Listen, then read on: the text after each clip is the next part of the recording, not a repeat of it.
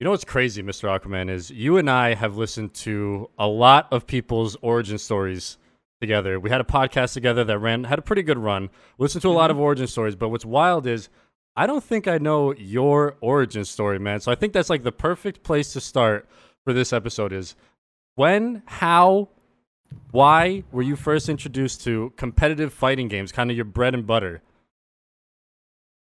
So I was introduced to fighting games at a relatively late age. You know, most kids have been getting into games in their early teens, in their early lives in general. Mm. Mine was in my late teens.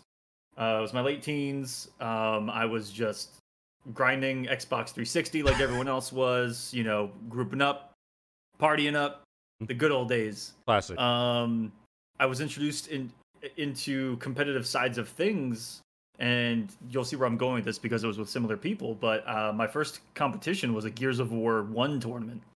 No way. Yes, Hold on. What Yep, character did you play in Gears of War? Who was your character online? I was a Cog. Kim player initially. You were. And I was one of three in the That's world. what I was about to say. You're one of three. Yeah. The other one was Hoffman. I was Oh one my of the three Hoffman players. So like I used some of the more eclectic characters. Nice, good word. So Gears tournament. It- How did you even like? Did you have like a group of friends? Because it was four stacks. It started. It started with. I got to give them credit. GameStop. GameStop had their launch tournament. It was awesome. Grinded ranked for the past for the next couple of years. Did one local one at a mom and pop store, and then Gears of War 2 dropped, and that's what and that's when like I started taking it a little kind of semi-serious at the time, and it was really fun. But the same group of people, and the same thing. It was a GameStop launch tournament.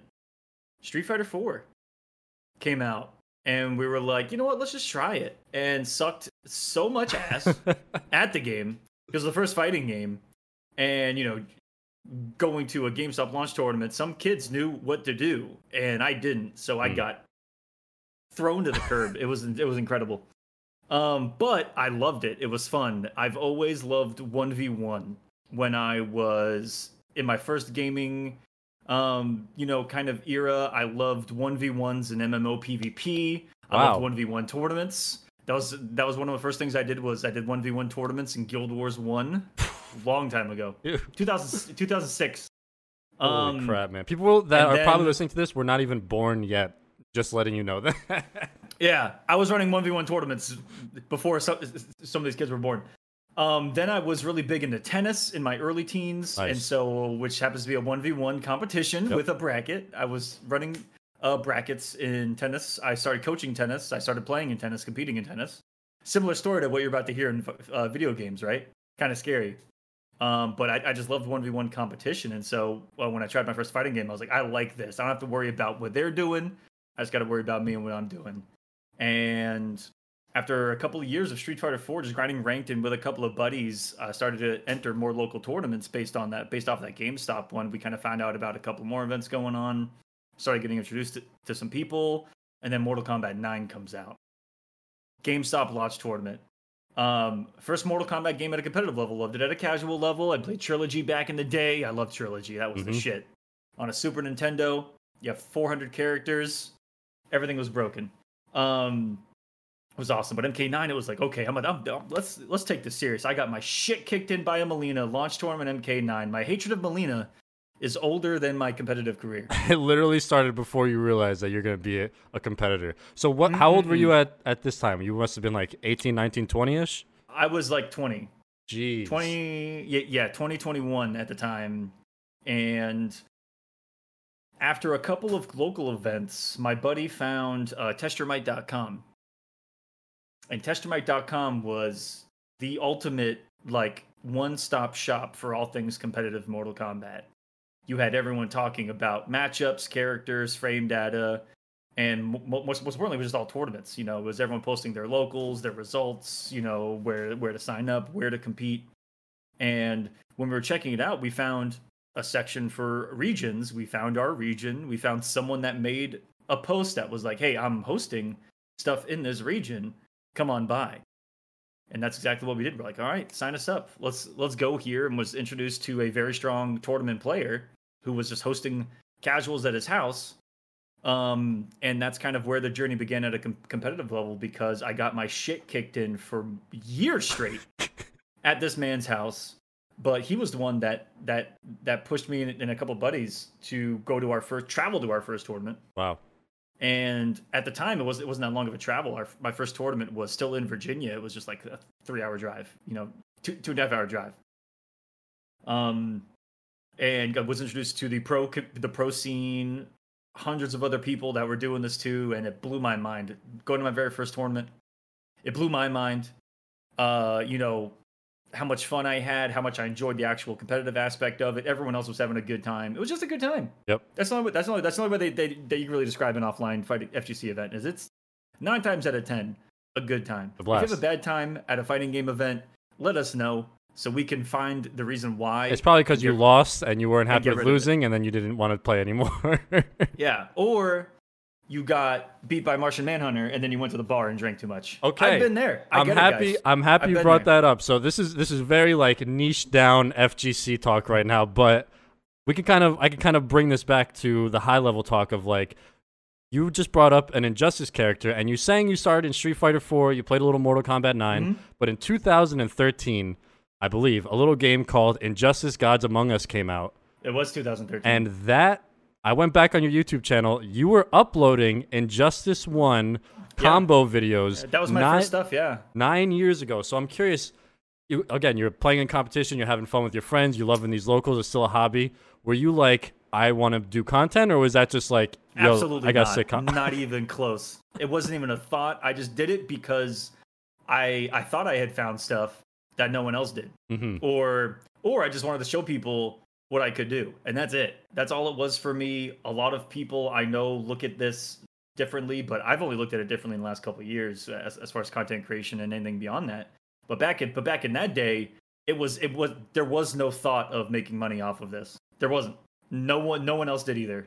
We all grinded our own career, our own job, and did it for fun because there wasn't any money on the line. Right. So these tournaments and stuff, there was no prize pool, there was nothing. It was just show up, have a good time, and pride. Who's the winner, huh?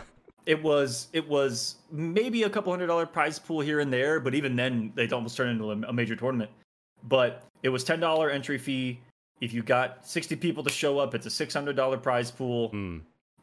That's what it is. It is what it is, and then it's whatever you travel to get there. Winner usually has their trip paid for. I've been there. I traveled drove like 5 hours to a North Carolina event, won it, and banked a couple dollars. But at the time, it was amazing. It was just an amazing feel because your hobby, you usually pay to do your hobby, and right. I always saw it as a hobby back then, and still to this day, I try to because that's where it had its max enjoyment. Was no pressure of trying to pay your bills off of this, etc. So it was a pretty good time because there was more of a focus on just enjoying things and just doing it for the competitive spirit of it. Which we can segue when we get into a couple of years, which is Mortal Kombat X. But 2013, when Injustice 1 dropped, didn't have any aspirations of content creation or even like being a pro. It was again more just pure pride. It was pure pride for me anyway.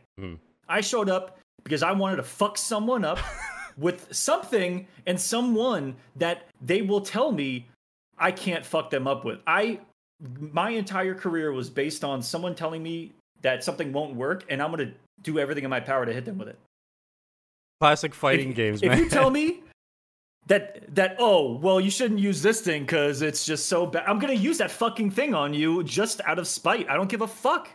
And so it was just pure pride. I picked Ares, and I wanted to fuck people up. There was nothing else to it. It was just raw. The glory days, huh? That's really what it was all about. Visceral fucking aggression in brackets, guys. It was. No, I don't care about money. I don't care about clout. I care about fucking you up with a character in a fighting game.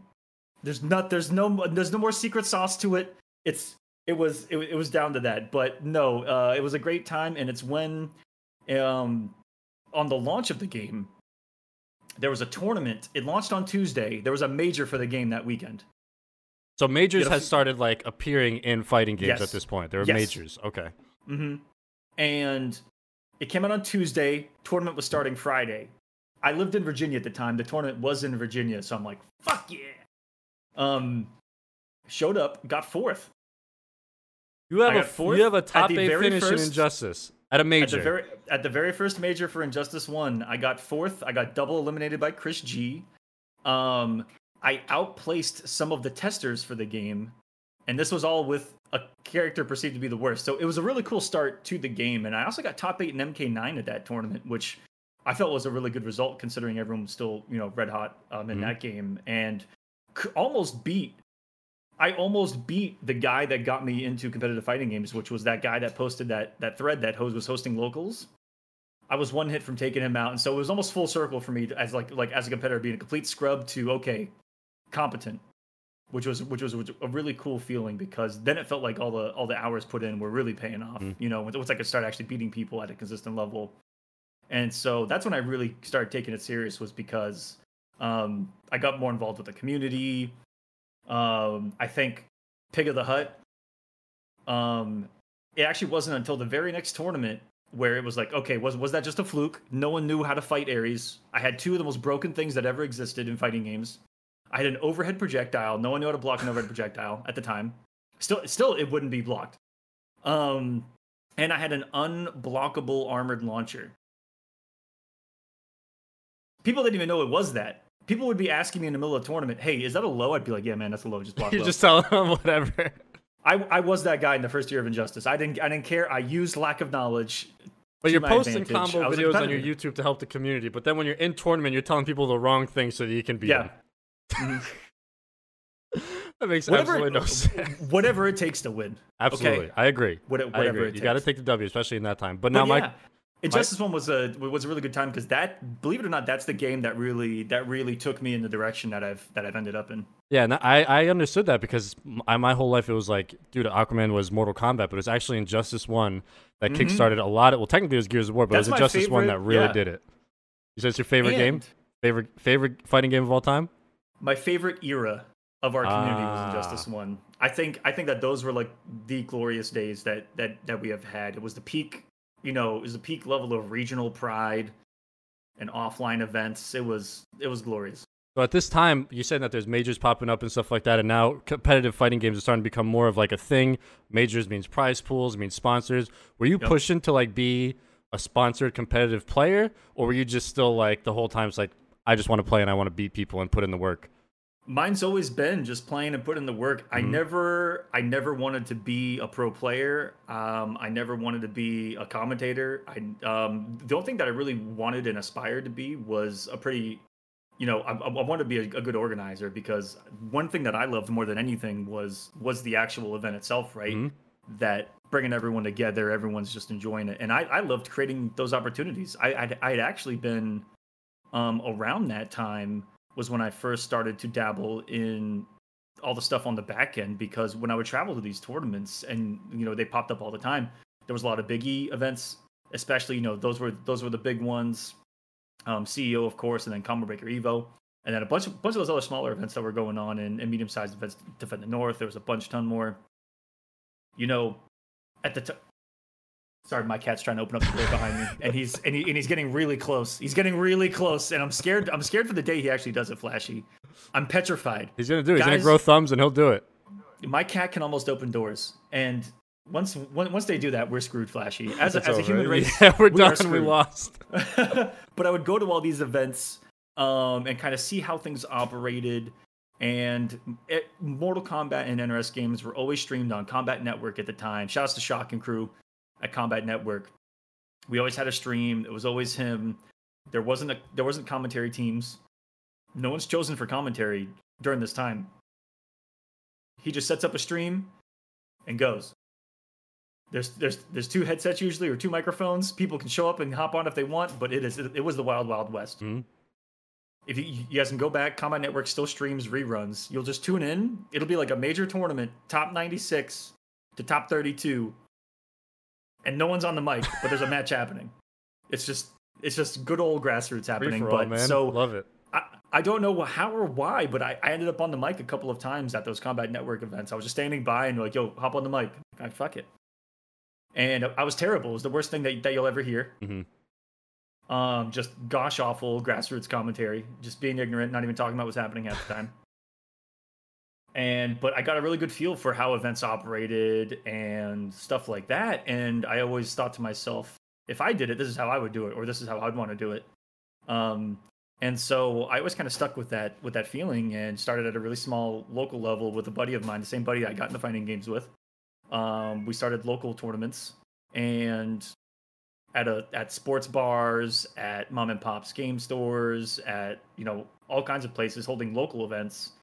And that's where that kind of thing started. But believe it or not, that was one of the only things that I really aspired to do or be.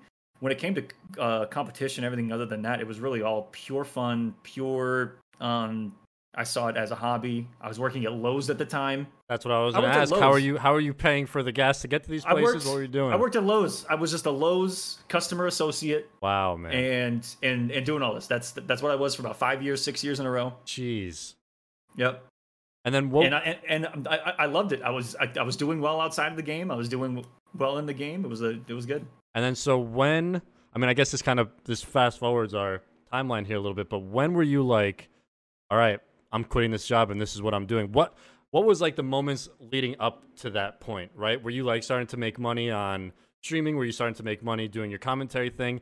When were you looking at your job and like, I don't need to do this anymore? So for me, there hadn't been a single point up until this where I thought that I could make money or that I could make money. I had only spent money. Right. The first dollar I ever made was probably, give me a second, I'm doing math. I don't know, 4 or 5 years ago. So I went about 6 years without making a dollar. Really? Doing this. It was that, like, I guess recently. Mm-hmm. 4 or 5 years, that's not that long. I feel like you've been doing this for like 30 years. 4 or 5 years when you made your first dollar, like actually. Before I. And where did that come from? Like getting paid for a commentary gig?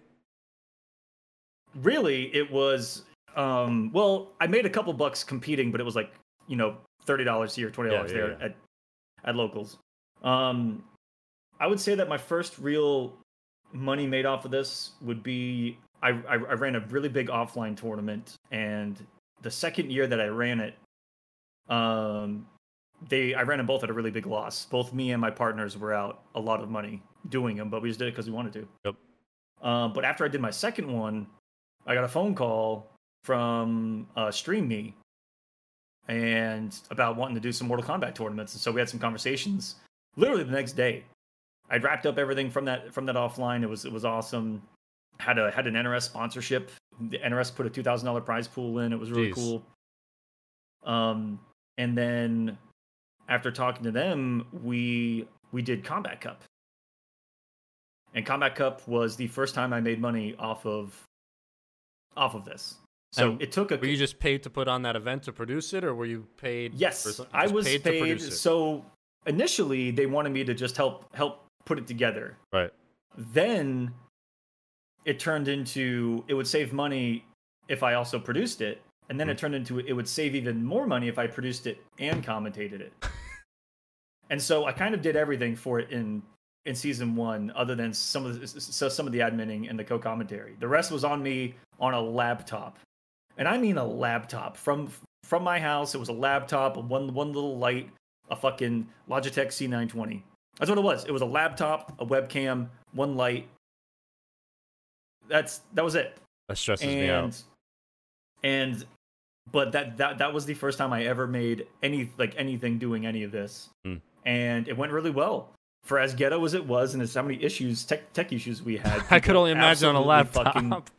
People absolutely loved it because it was just raw, organic grassroots, but in like an online setting that didn't cost anyone any money, that they could just enjoy, like once or twice a week. And that really kickstarted everything else because after that, I'd made that. I was doing really well, still working at Lowe's, doing that on the side. I didn't have a life because I was just doing kind of like burning both ends of the candle. Right. But it was great because I loved it. And then that turned into them offering me a full-time position to pretty much do that, just with not just Mortal Kombat, but kind of everything for the platform that was streaming. No longer a platform, but it was really dope nonetheless. And you were running like random games, right? Like Fortnite and PUBG and stuff like that for them? This is that time? Yeah, we did PUBG, Fortnite, a bunch of other shooters, Dead by Daylight. We did upwards of like 7 fighting games. We did Brawlhalla, Tekken, Street Fighter, Dragon Ball Fighters, of course, Mortal Kombat Injustice. We also did pretty much every other battle royale that's hit the market.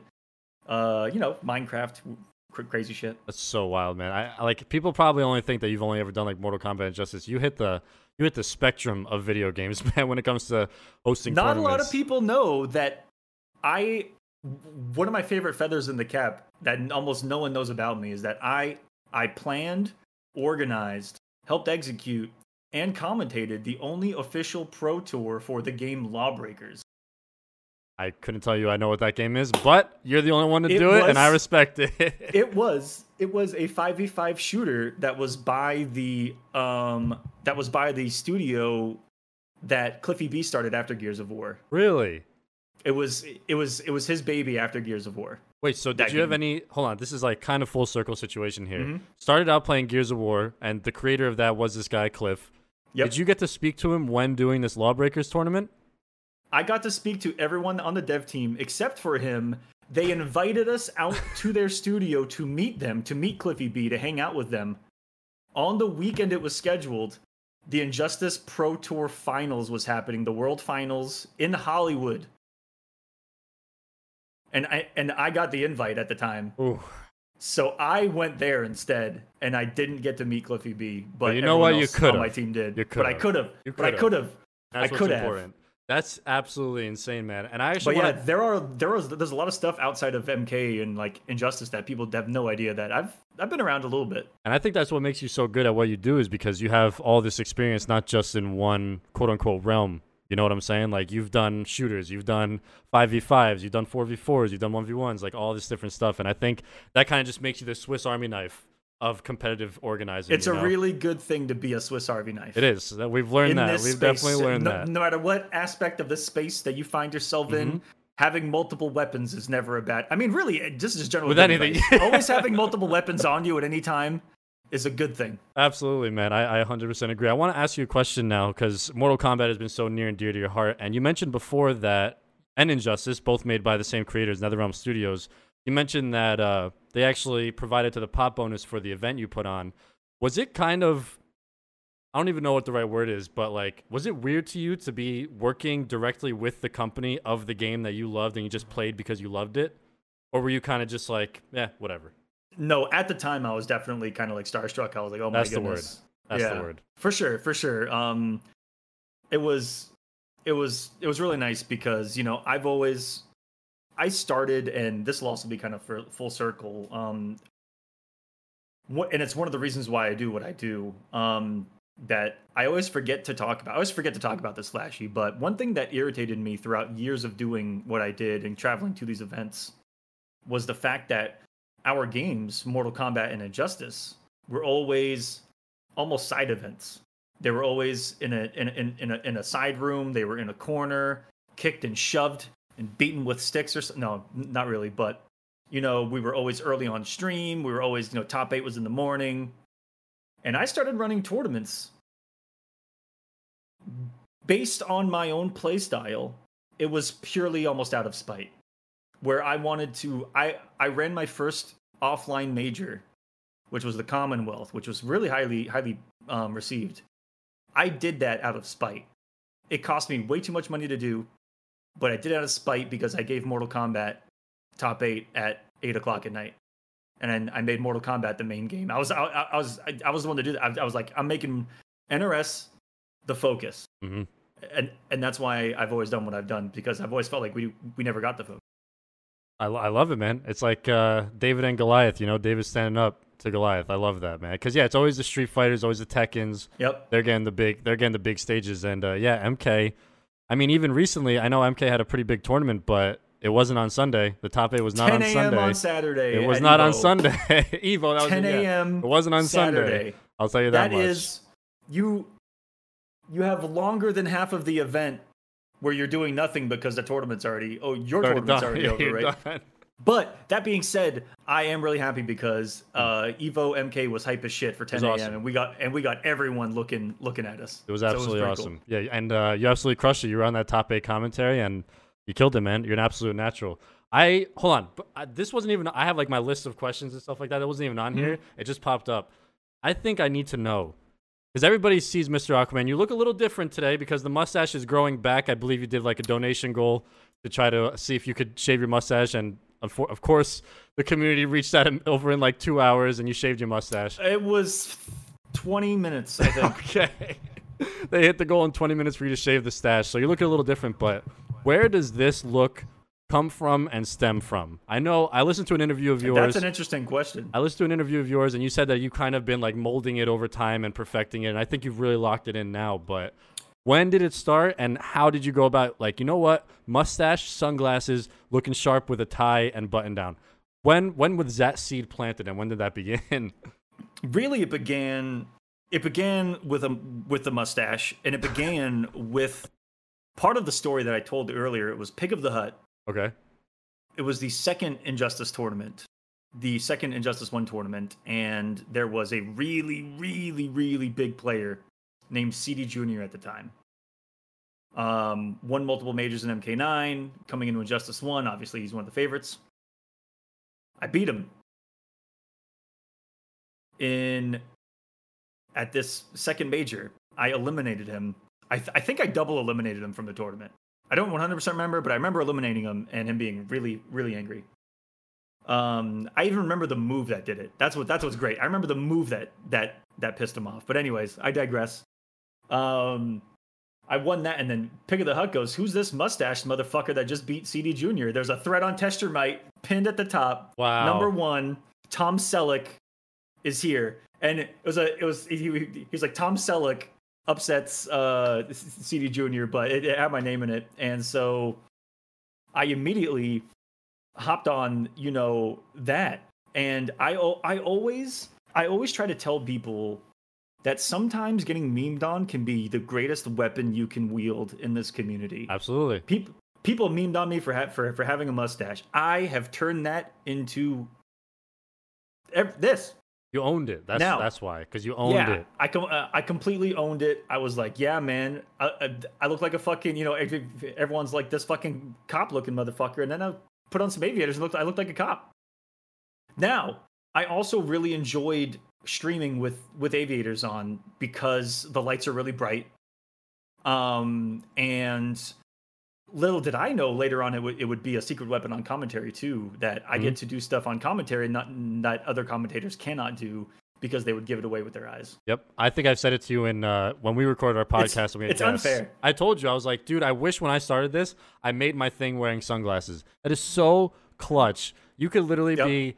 You could be looking at your notes. You could be looking at your questions. Right there. Yeah, and I would have. I think you're looking right at me. Have been off the top of my head. You're reading the whole fucking time. Like me, yep. To look at my questions, they're over here. It's so blatantly obvious. So the sunglass thing is amazing. Real quick. I'll give you guys an example. Final Combat. One of the last big offlines that happened. It was the end of the world tour for MK11.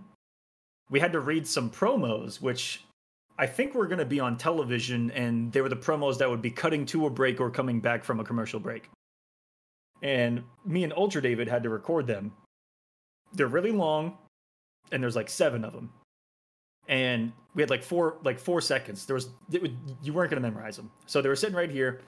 And poor Ultra David has to look over at me as I look right into the camera and read every single one of them, line for line, word for word, perfectly. And then it's his turn, and he has to look down every couple seconds, and he goes, "I fucking hate you, man."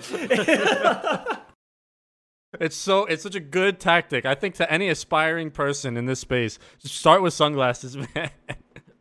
It is unbeatable. It's unbeatable. So to take your whole look and everything a step further, mustache, sunglasses, looking sharp, got that down. Where did the name Mr. Aquaman come from, and how have you not been sued by DC? And you've worked with Warner Brothers. I've worked for Warner Brothers, and I don't know how I've gotten away with it. And they've talked to you like, "Hey, Mr. Aquaman." I want to know who at Warner Brothers was like, "This guy's named after one of our properties." How have you got away with that and not gotten anything for years? For years, ever since you started. First of all, where did Mr. Aquaman come from? And then how have you avoided trademark lawsuits in this time? It's a short but simple story. I grew up in the middle of nowhere on a lake in the woods, and I loved being in the water. I loved pretty much every day. I grew up without internet. I grew up without much entertainment, so I was just always outside. I was always outside in the water. I was swimming in the lake every single day. It's also just obsessed with water. And so when I got into, video games, when I got into comics, when I got into, all the other cool shit in life, Yep. Aquaman was my favorite. I was like, fuck yeah. Dude's in the water all the time, you know what I mean? It just kind of made sense. And I was always a really big fan of Aquaman. And Xbox 360 days, we decided I had the coolest fucking gamer tag, I thought, at the time. Okay. Pre Mr. Aquaman, this was my name before Mr. Aquaman. Are you guys ready for this? I'm not ready for this, dude. It was Aquaman Tooth. Now, if you don't know where the word man-tooth comes from, watch the movie Anchorman. Okay. That's fair. Wes Mantooth is Vince Vaughn's character. And so I had just seen Anchorman at the time, and I loved Aquaman, and I put them together. So it was Aquaman Tooth on Xbox 360. It was fucking awesome. Cool, dope name. The name I wish I stuck with 12 years later. How did you? So when did the Mister come into play? When did you have to switch it? The group decided to start a clan. How many of you guys were the Misters? We were Mr. Superheroes. So we had Mr. Green Lantern, we had Mr. Deadpool, we had Mr. Aquaman. You got the best one, just to say. You got the one that flows the best, I think. And maybe it's just from years of saying the name, but it flows very nicely. Yeah, that's true. But yeah, so that's how the name originated. And then it was shortly after that, at that first MK9 tournament, mm-hmm. the guy's like, "What's your tag?" I'm like, "What the fuck are you talking about?" And he goes, "Your gamer tag." And I'm like, fuck, it's Mr. Aquaman on Xbox. And he goes, "That's what I'm putting down."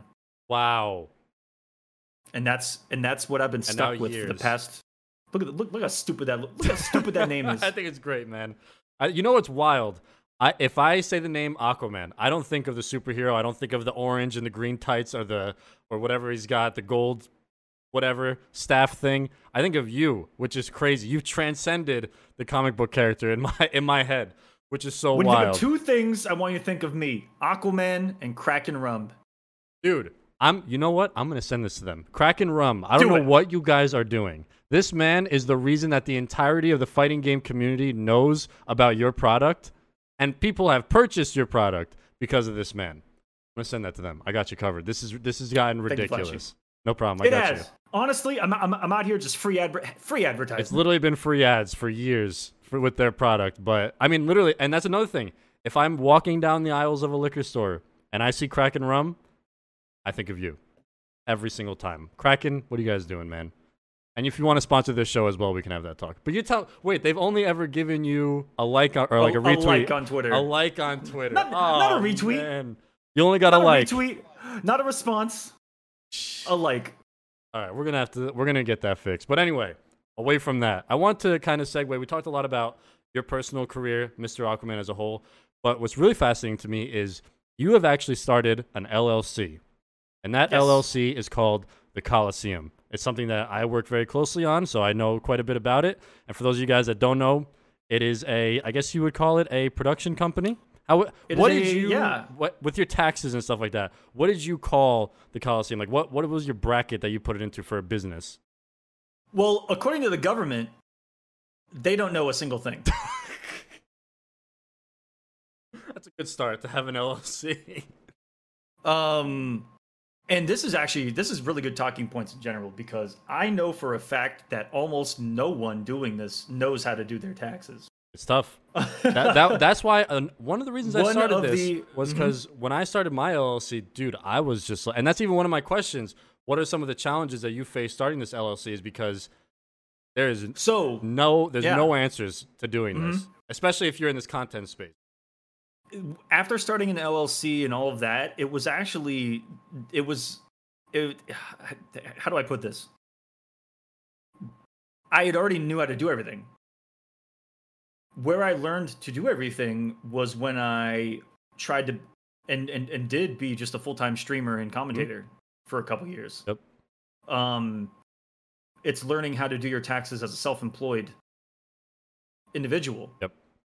Now, I still file taxes as an individual. Even everything that goes through Coliseum, I still go through me just because it's easier. It's easier, and I'm gonna tell you guys watching from home. The past 3-4 years, I've paid the government $0 because there's a lot of ways as self-employed to save a lot on or all of what the government is trying to get you to pay for. Essentially, right. The government's always like, you made this much, this is how much we want. And then what self-employed gives you the power to do is tell the government, no, well, I spent all this, which is going to offset that. And so I will say that if you are trying to do this and aspire to do this, and if you are making income off of it, you can do amazing things to try to save yourself money at the end of the year with your taxes. And it's not as difficult as you think. I did it one time. Once you realize everything that you can deduct, there's programs that make it easier, like Intuit Self-Employed, one of the greatest tools I've ever used.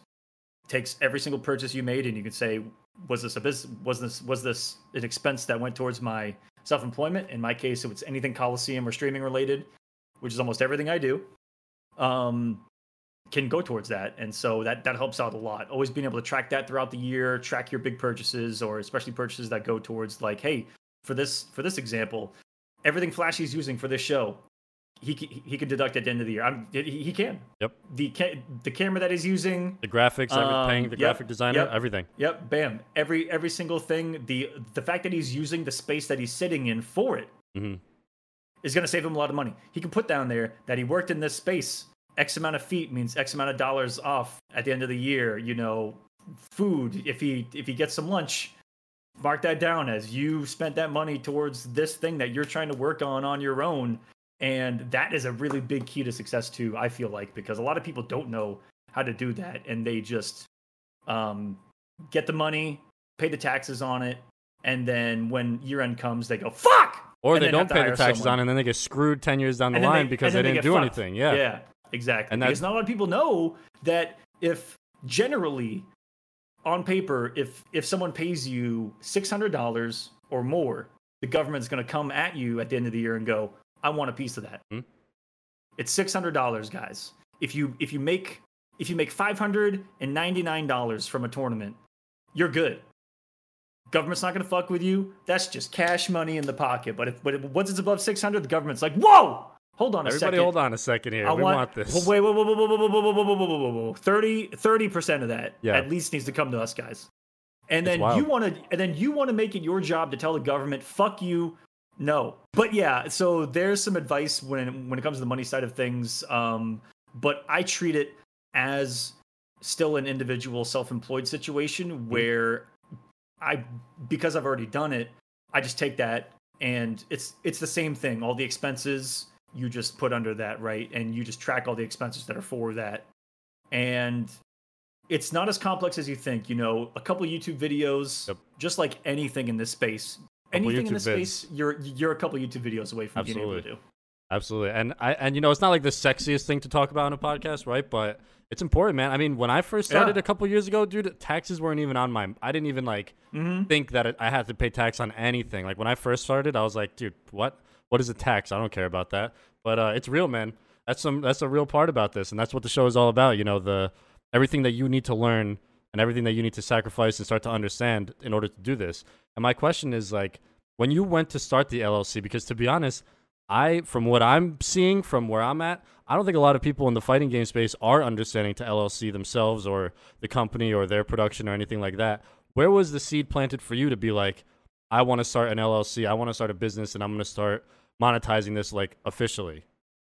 It was always kind of a goal of primarily, especially at the time, it was just me and QR. Who made these graphics, by the way? Yeah, shout outs. I always wanted to continue to do because when I worked at Streamy, we were doing a lot of tournament series. And that company went under after a couple years. Just went under. I went into full-time streaming and commentary at the time. And then COVID hit, son of a bitch. And then, but during those couple of years, I just lost my train of thought, Flash. What the fuck were we talking about? Where was the seed planted to start your LLC? Because there's not a lot of people doing it, right? So where were you I'm going to start a business? You said that the business you were working for went under, which is honestly a scary thing if you're like, I want to do what they're doing, but they just went under. So even more so, like, how were you like, I'm going to do this and I want to make it a successful business? So we had the tournaments that we were doing at StreamMe. StreamMe as a company went under. Yes. And I became a full-time streamer. And one thing I always wanted to do was continue that. Yeah. And do a tournament series. And one of the things right before the company went under that I started seeing, and I'm really good friends with NYC Furby, also known as Arturo, or Art, who's one of the first to ever do it when it comes to productions in the fighting game scene. Worked on Team Spooky when it first started. Still does amazing things in the community. Was one of the first big people to push Matcherino in crowdfunding. And I saw what he did with it. He was raising hundreds of thousands of dollars. Yep. And I saw the support for the tournaments that we were doing at StreamMe, and I'm like, and I was telling him, like, because this company was pumping out like $10,000 prize pools every series. And it's like, okay, if we want to save that money, let's just do it, crowdfund the prize pool, and I guarantee you it'll do well. And then everyone was like, nah, it's not going to do well. So out of spite, Flashy, I did the Coliseum. There we go. Out of pure spite, yep. I did the Coliseum Season 1, crowdfunded it, and it was like $8,000 raised.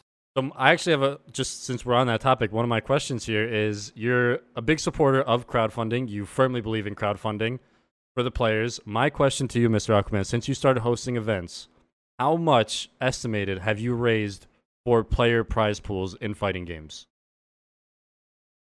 Since I started? Wherever you want to begin the timeline. How much have you raised through crowdfunded prize pools for these players over your time?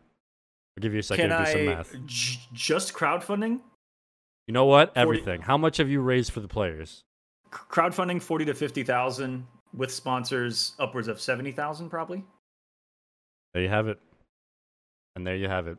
And I think you're starting to find a rhythm in the Coliseum of how to raise money for the players and push towards that 100,000 goal, and also how to bring some money into the Coliseum as well.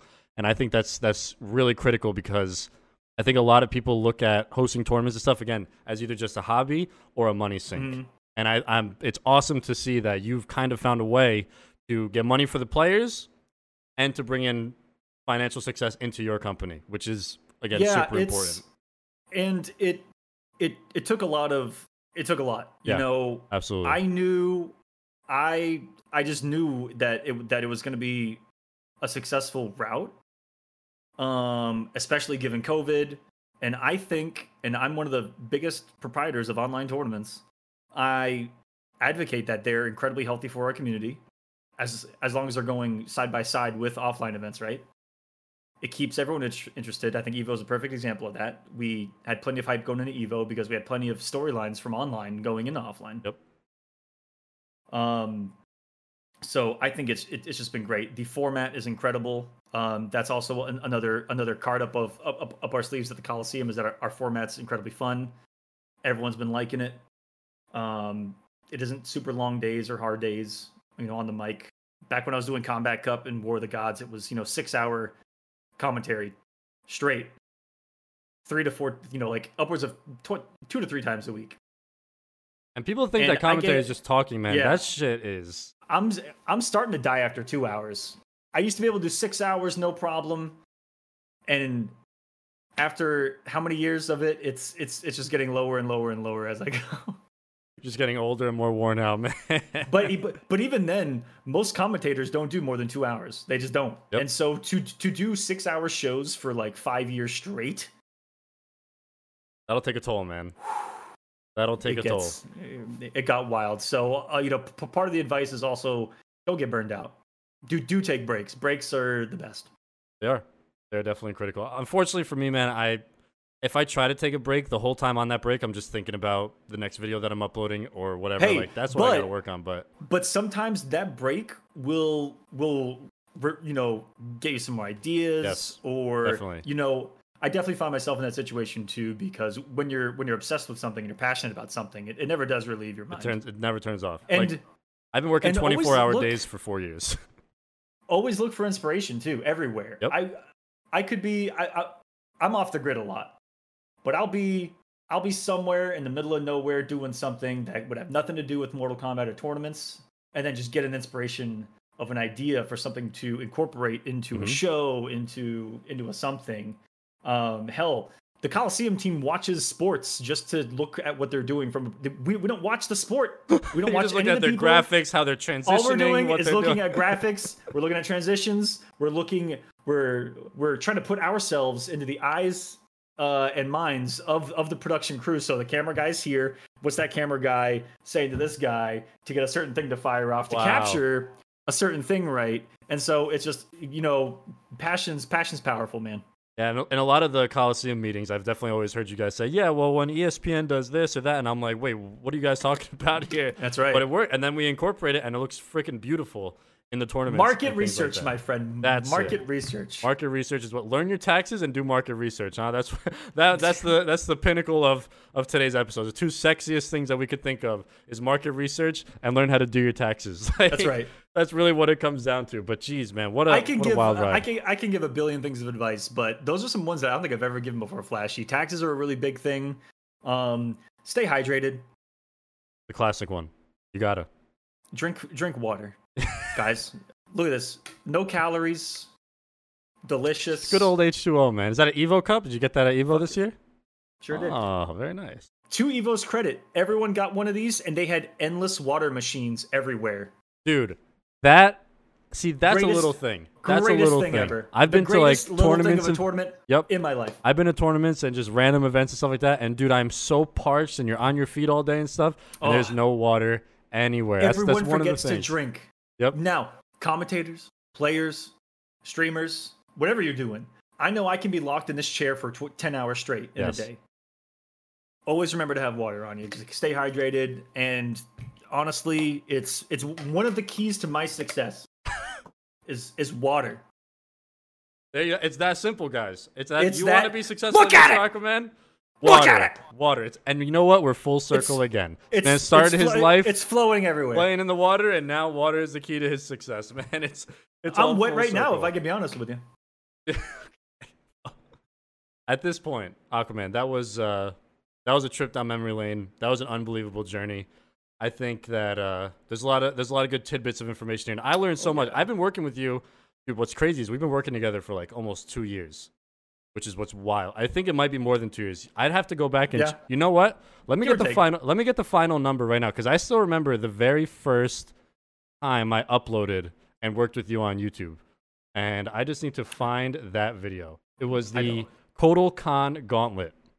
When you ran the Kotal Khan Gauntlet was that series, when you first came on? That was the very first time. So it was called Kotal Gauntlet. That was okay. Here we go. Day 1. February 7th, 2021. So about a year and a half we've been working together. February 7th, 2021. Unbelievable, man. It has been a wild ride. I know we got some more stuff cooking. It's been absolutely awesome working with you. And just to go off on all this, the way this relationship started between me and you working together was a DM on Twitter. Yep. I DM'd Aquaman on Twitter, and I was from this man saying, I love YouTube. Can I help with YouTube? And then I sat there going, I hate YouTube. I'd love help with YouTube. You do it. Bro, because I was looking at it and... Go on, please. I was going to say, you did something that a couple other people have done that work with us all the time. You know, when I see passion in someone else, that's the first thing that gets my attention. Mm-hmm. Absolutely. And yeah, that's where it all started. Because I remember I was watching the tournaments on Twitch, because... I was watching, it didn't matter what, where, when. If it was a Mortal Kombat 11 tournament, I was watching it. And you had been running a couple, you're doing your thing. And I was like, dude, when the tournament's done, these don't go anywhere. You weren't doing anything with them. I was like, bro, let me just slide in here. Let me help you out with the YouTube thing. But that's really what, I think to kind of wrap this up, right, we had do your taxes, market research, drink water. I think the final one is find how you can be of use to somebody that you want to work with. Don't just be like, hey, can I work with you? Provide something, right? Yeah. And for me, when I came to you with this, I was like, I can take care of the YouTube situation. I was providing a solution. And that is how you will more than likely get an opportunity to work with someone that you want to work with. And I mean, I think at that point, Aquaman, we've given too much free information here. Honestly, I think that's. I have a couple more though, real quick on the way out. Let's go. I got a couple. Yeah. Give it to him. I'll put another ad right here so that it's not totally free. One of the things that's gotten me farther than anything has been letting my work do the talking. I do not do